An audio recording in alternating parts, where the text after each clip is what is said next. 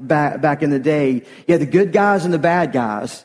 And you knew who was who, mostly because they came out of different dressing rooms. If you didn't know anything else, there was a good guy section and a bad guy section. Good guy door over here, bad guy door over there. Now, behind those doors, there might just be one big dressing room where they all hang out and drink coffee together or whatever wrestlers do before a wrestling match. But at least they came out of different doors. You knew there were the good guys and the bad guys. Have you watched wrestling lately? You don't really know who the good guys and the bad guys are. They all come out of the same door. We figured out how to take the teeth out of evil. Now, in my message today, I'm not trying to make you paranoid or to become the kind of person who sees the devil around every corner. Not at all. But I do want you to understand today that we don't live on a playground. We live on a battleground. The Bible teaches us that we have an enemy who wants us to destroy us. He wants to kill and steal our lives. But thankfully, God's given us a game plan for how to fight a spiritual battle. And that's what I want to talk about this morning. One of the important places in Scripture where God teaches us how to fight against Satan and fight against evil is in Ephesians 6, verses 10 through 20. So let's look in there and read it together. You with me? Paul is writing to the church at Ephesus, and really, these are sort of the last words he's giving the church. He says, and here's a final word. Be strong in the Lord and in His mighty power. And by the way, let me say this too. The church at Ephesus was one of those frontline churches. It's one of the churches one of the 7 churches in Asia Minor that's mentioned in the first couple chapters of Revelation. I mean, they were in the thick of spiritual warfare. It was just all around them. He says, a final word, be strong in the Lord and in His mighty power. Put on all of God's armor so that you will be able to stand firm against all strategies of the who? Devil. For we are not fighting against flesh and blood enemies, but against evil rulers and authorities of the unseen world, against mighty powers in this dark world, and against evil spirits in the heavenly places. Now, in the heavenly places, that doesn't mean in heaven. That means the places that are above the ground. That means the places that are in the air. There were 2 places that were very mysterious to ancient people. One is the sea. The other is up in the sky. We might call it space or outer space or in the universe. They had no idea what was above what they could see. Paul says, therefore, because we're in this spiritual battle, put on every piece of God's armor so that you will be able to resist the enemy in the time of evil. Then after the battle, you will be standing firm. Now, that doesn't mean in the battle you're not going to be knocked around. It doesn't mean that in the battle you're not going to get pushed around. It doesn't mean that when the battle's over you're not going to have some cuts and bruises on you, maybe even some big scars. But Paul says that if you'll put on the whole armor of God to fight this war with, at the end of it all, you will be standing firm. Verse 14, he says, stand your ground.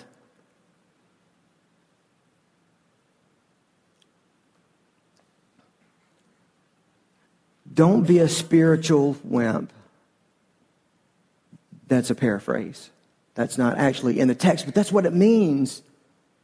It means don't be afraid. It means don't shy back from the world. Don't drop back from the evil. And Paul knew this was so important for the church of Ephesus because, again, they're a frontline church. Stand your ground, putting on the belt of truth and the body armor of God's righteousness. For shoes, put on the peace that comes from the good news so that you will be fully prepared. In addition to all of these, hold up the shield of faith to stop the fiery arrows of the devil. Put on salvation as your helmet. Take the sword of the Spirit, which is the word of God. Verse 18. Pray in the Spirit at all times and on every occasion. How many occasions? Every occasion. Which occasions? every occasion. That means that in the morning I say in the morning, maybe you don't pray in the morning, maybe you're praying a different time of the day. But in the morning after you pray, that doesn't mean that when you say amen, you just don't talk to the Lord anymore at all. You pray on every occasion. It's really like we're supposed to be in a constant state of prayer. Stay alert and be persistent in your prayers for all believers everywhere. You mean just the ones that you know? Just the ones that go to your church? Just the ones who vote like you? Just the ones who are the same color as you are? Only American believers? All believers everywhere. Paul says, and pray for me too. Ask God to give me the right words so that I can boldly explain God's mysterious plan that the good news is for the Jews and the Gentiles alike. That means it's for everyone. He says, I am in chains now, still preaching this message as God's ambassador. So pray that I will keep on speaking boldly for him as I should. That's quite a message, isn't it?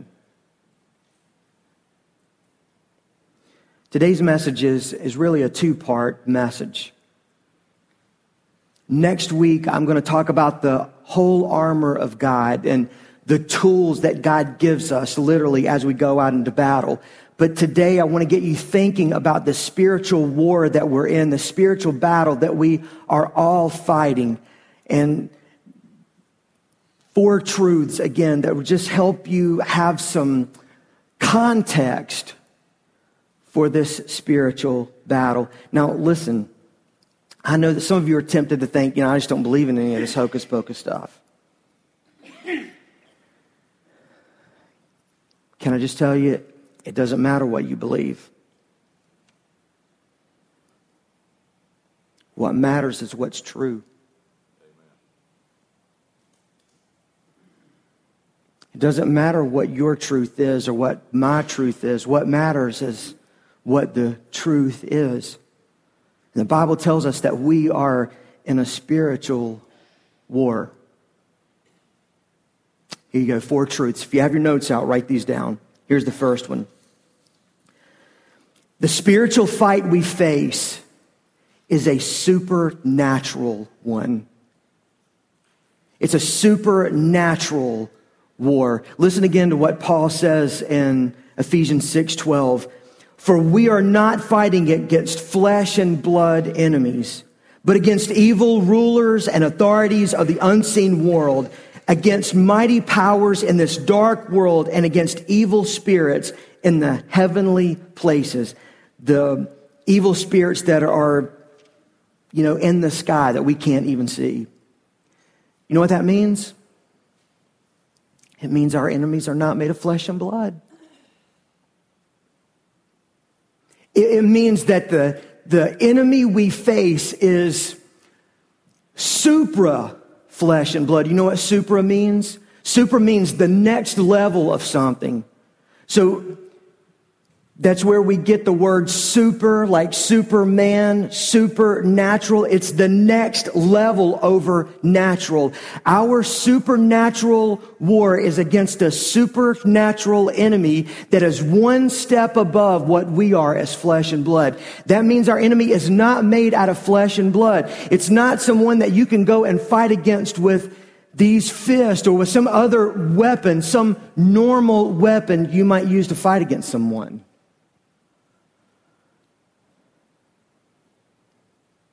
That means that people are not our enemy. We face an enemy that is not made of flesh and blood. But listen, that does not mean that our enemy is otherworldly. This is important that you know this, because I think if you miss this, you might miss everything else. The enemy that we are facing off against is right here in this world. And all of us need to recognize, whether we like it or not, we all need to recognize that Satan is in our space. He is in our face. Listen to just a few descriptions from the Bible about Satan. Jesus said that Satan is like a thief who comes to steal, kill, and destroy your life. Think about that. He's no laughing matter. Satan comes to steal and kill and destroy our lives. How does he steal our lives? Most of us, and guys, when I say guys, in this case, I don't mean both genders. I mean the males in the room.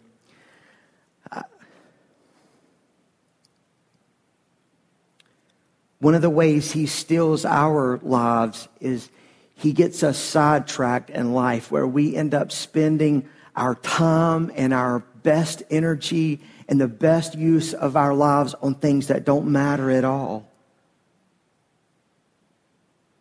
He wants to kill the joy in our lives. And ultimately, if he could, he would destroy us by seeing us never commit our lives to Christ and spend an eternity separated from God. The Apostle Peter, who fought Satan head to head, says in 1 Peter 5, 8 and 9, he says, be careful. And there's an exclamation point there. Be careful. Watch out for the attacks of the devil, your great enemy.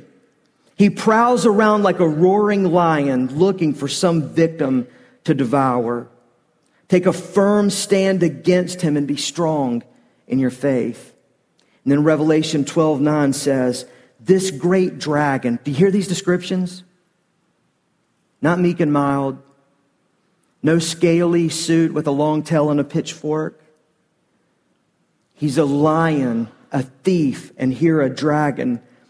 This great dragon, the ancient serpent called the devil or Satan, the one deceiving the whole world, was thrown down to the earth with all of his angels. So you need to understand that the battle that we're in, it's a supernatural one. It's not made of flesh and blood. And we're supposed to take him seriously. Here's truth number 2. Write this down. The spiritual fight is personal. It's personal. The Greek word that Paul uses here to talk about fighting and wrestling literally is a word that means hand-to-hand combat. This means that Satan is not somewhere fighting against us with airplanes or with drones, or he's not somewhere far away just sort of impersonally calling the attacks. He's in our face. He's in our space. This is personal. This is hand-to-hand combat. It's personal. And we need to be personal. We need to take it personally. I want you to think about this for a minute. Maybe you've never thought about this before. Maybe you have. But don't you feel like you are in a battle? I mean, if you're just being honest. Don't you feel at times like your life is a battle? Think about your marriage. Think about other relationships that you have. Think about your job, your finances, your kids. Think about this country. Don't these things seem to be under attack? Do you feel like you're under attack? Am I the only one? I think most of us, when we really think about it, when we're really honest, we realize that yes, we are in a battle. Think about the addictions. Think about the rapes and the ungodly trends that we see in our culture. Where do you think these come from? They come from our enemy, who is Satan. And Paul says in Ephesians that the enemy is the authorities and powers of this world. It is against Satan and his minions. The stakes are high. Men, listen to me. The stakes are high. You and I are supposed to be the spiritual leaders in our home.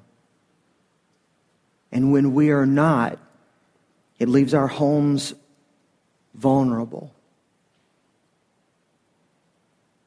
The battle we're in is a supernatural war, and it's personal. Here's the third truth I want you to know today. The fight is already over if you fight on your own. The fight is already over if you try to fight this war on your own. When Jesus and his disciples were gathered up in the upper room for their last meal together before Jesus' crucifixion, he was explaining to his disciples that, he says it this way: tonight the sheep will be scattered from the shepherd. And Peter, again, who went head to head in combat with Satan, said, "Not me, Lord. I'll never leave you. I'll never forsake you." Because he knew what that meant. He knew that something's going to happen to Jesus and everybody else is going to run away. So Peter just speaks up and says, "Not me, maybe everybody else, but I'm never going to run away from you. I will not leave you. I will not forsake you." And Jesus said, "Peter, I'm telling you that before the rooster crows tomorrow morning, before the sun comes up, before the new day begins, you will have denied me 3 times. Peter talked back to him and said, "Lord, not me." And so Jesus says back to him in Luke 22:31, "Simon, Simon." It's like he gets his attention. He's like, "Man, you're forgetting yourself for a minute." It's like he, jostles him around for just a minute. Satan has asked to sift each of you like flour.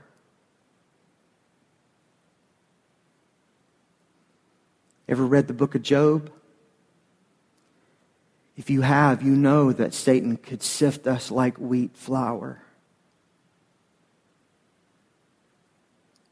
And that's why Paul teaches us how to fight against this spiritual enemy, how to fight against Satan. So he says in Ephesians 6:10, "Be strong in the Lord and in his mighty power." He also says in verse 13, "Put on all of God's armor so that you will be able to stand firm against all strategies of the devil." We have to trust in God's tools and in his weapons to protect us and help us to fight against this enemy. In other words, it's not about learning how to fight like a girl or fight like a man. It's learning how to fight like a follower of Jesus. And so in doing that, we put on the whole armor of God. Now, next week, I'm going to talk about all the armor of God and all of these battle tools. But today I want to give you just a practical tip. Something that goes with the theme of what we're talking about. And I'm not exactly sure where it should go in the message, but I'm going to put it right here. Be careful what you laugh at.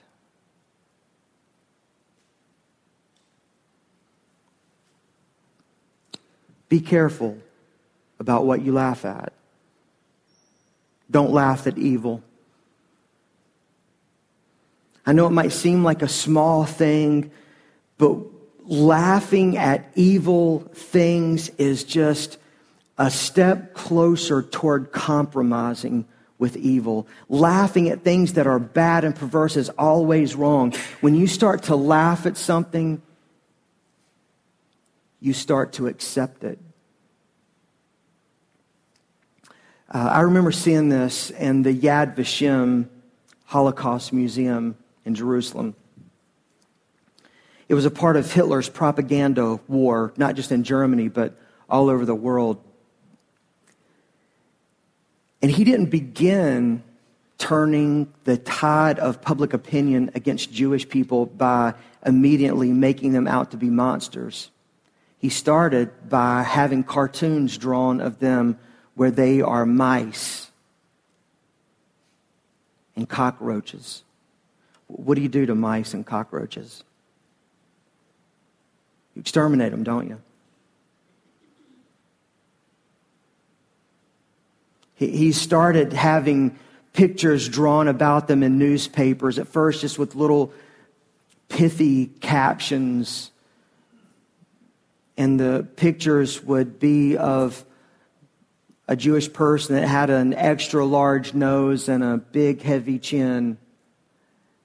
And people started laughing at it, but eventually they began accepting this idea of exterminating the mice Jews and the cockroach Jews.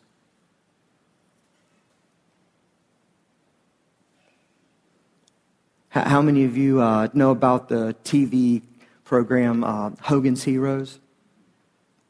Yeah, if you're under 45, you might either need to go to TV Land or maybe Google it.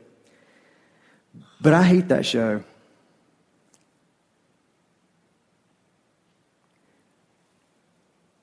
I hate it because Nazis were not just a bunch of buffoons like Colonel Klink.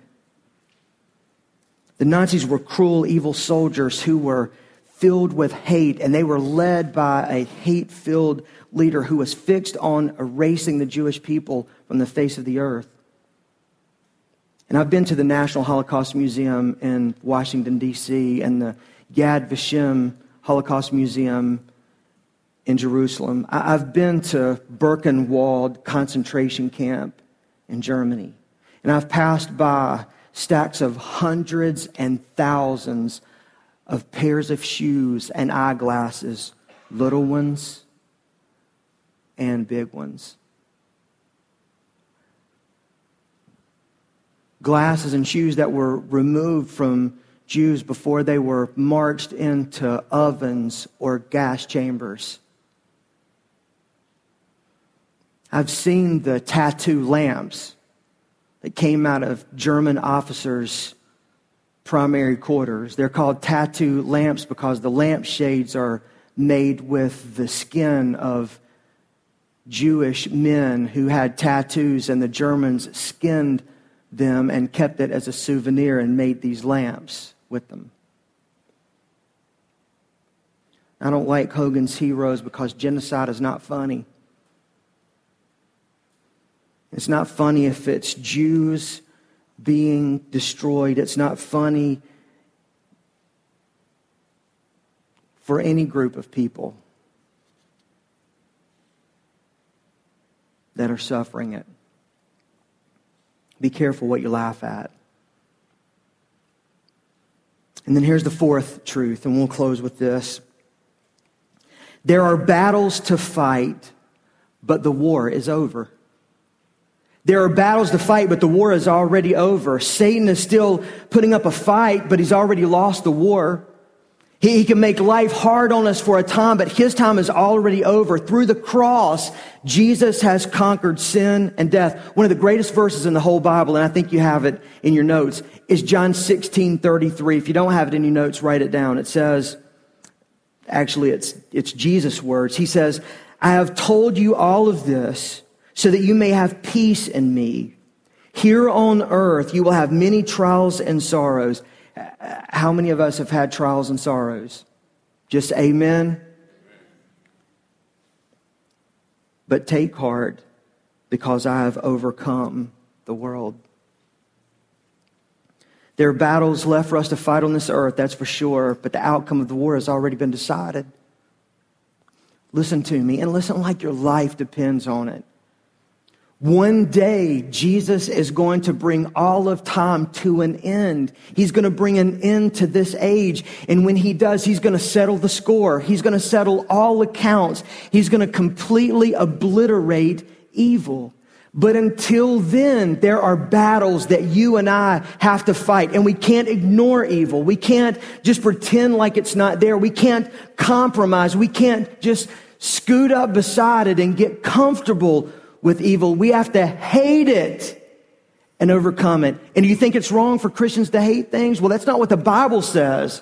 The Bible says we ought to hate it, and we, as we follow Jesus, ought to overcome evil. So how do we do that?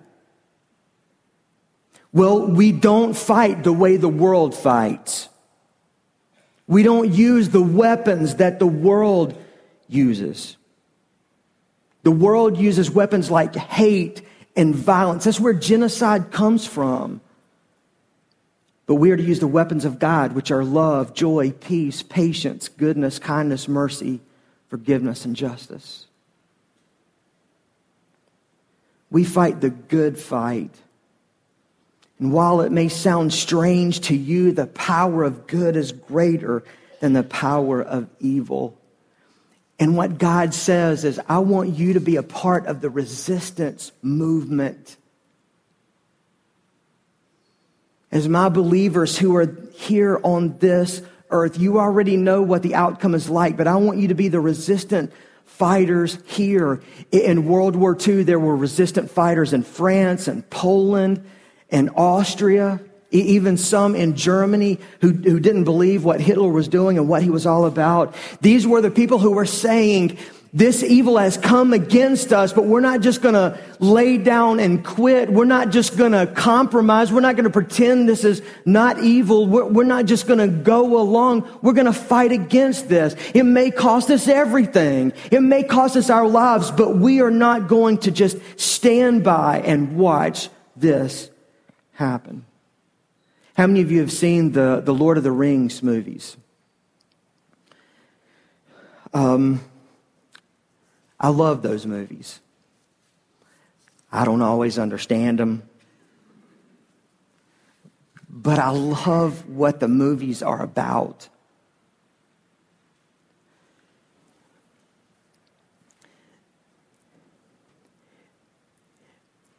It's about the ongoing battle between good and evil.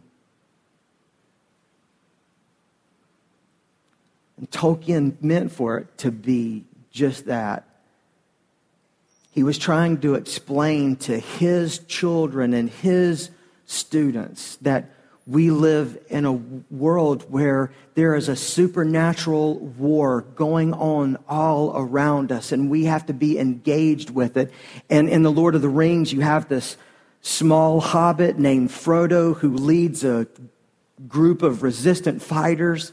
And man, when you look at them, they just look like this little ragtag group of small nothings and nobodies. Especially when they're up against the forces of evil. They're so big, and they have these monsters they've created, and they have all kinds of artillery and weapons and different things like that. They have soldiers that just seem endless. But no matter what, the hobbits stood up against the evil.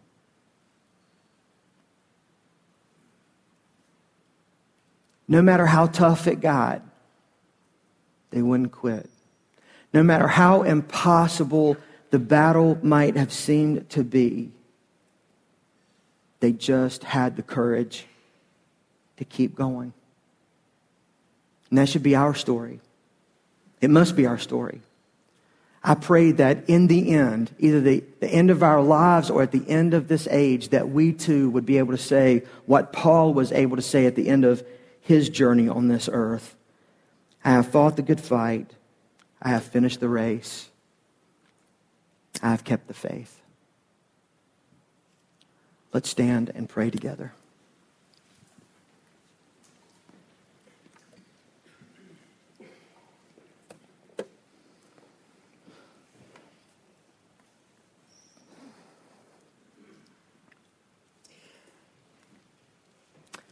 I want you guys to know that as a pastor, I'm in the fight with you. I want you to know, whether you're a longtime member of this congregation or you're a regular attender or you're brand new today, I want you to know that we are a front lines ministry kind of church. That we are pushing back the darkness. Jimmy, how? All month long, we've been pushing back the darkness And this pumpkin patch out here, oh, come on. Pumpkin patch? Let me tell you something. That pumpkin patch has never been about produce. It's always been about people. And the hundreds of conversations we have from people all over this community, they come out there to buy their produce. We have an opportunity to talk to them about Jesus. There have been opportunities to pray with people this month, people that are perfect strangers, people we don't even know. There are opportunities to invite them to church. And then everything that we make out there, it goes to feed hungry children, hungry families, and to do ministry all over this community. You may not think about it this way just because you don't have the context for it, but tonight at the trunk or treat, that's a part of pushing back the darkness. There'll be a number of families at church today in one of our 3 services who traced their first visit to our church back to our trunk or treat and Halloweeny roast. Because they didn't go to church. They had not been to church. They didn't know what church was even like. All they knew is what they had heard. But then they came, they brought their family, their kids came out, they had a good time. And we were able to invite them to church. Listen, it's not about the party that we're going to have out there today. It's not about the candy. It's not even about the hot dogs, although I do love a good hot dog. It's about reaching people. Just like some of you Monday night, you were here for the Thanksgiving meal that we are providing for people in our community who are homeless or won't have any food on Thanksgiving Day, or people in our community who just don't have anyone to share Thanksgiving dinner with. And we're hoping to feed anywhere from 200 to 300 people that day. That's pushing back the darkness. Let me tell you something. When you bring supplies for my Father's house and Cooperative Christian Ministries, it might not seem like a big deal when you bring toilet paper over or cleaning products that go over to these homes where people are down and out. Some families that end up over there, it's a mom with 3 kids, and she's been abused and has nowhere to go, but she has escaped, and they're ministering to her. So that toilet paper, that's pushing back the darkness.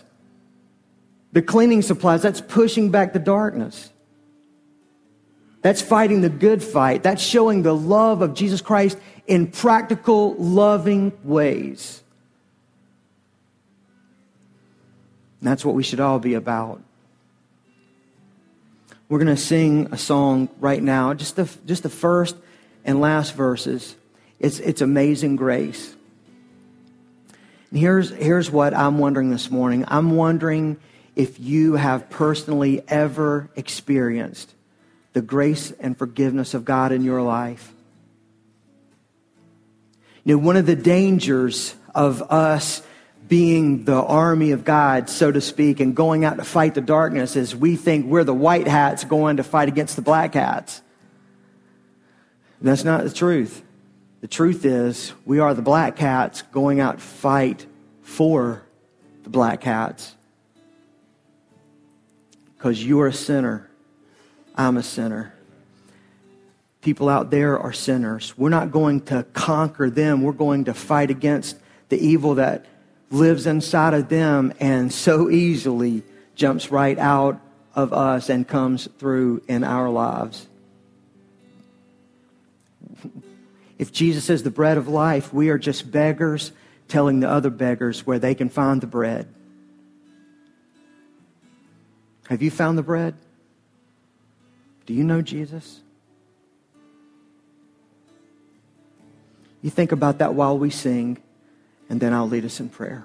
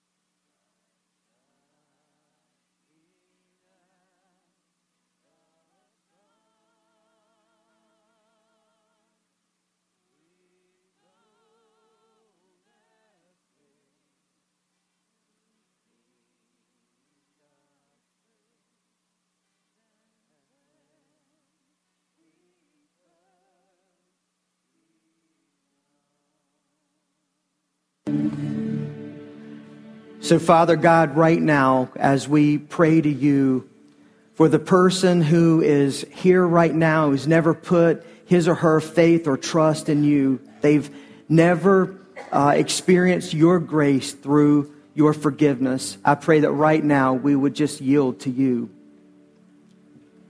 So you just say that to Jesus right now. Just say, Jesus, forgive me of my sins. Today I'm trusting you as my Lord and Savior. I'm confessing my sins to you and receiving your grace and your forgiveness. Thank you for loving me and thank you for saving me. Jesus, it's in your great name that we pray. Amen. Just a couple of things to remind you of before the band does a fun song. This afternoon, our volunteers for the Halloween roast and the trunk or treat be here at 3:15. And Donnie, what time does all the fun get started? 4 o'clock. It's going to be a great time.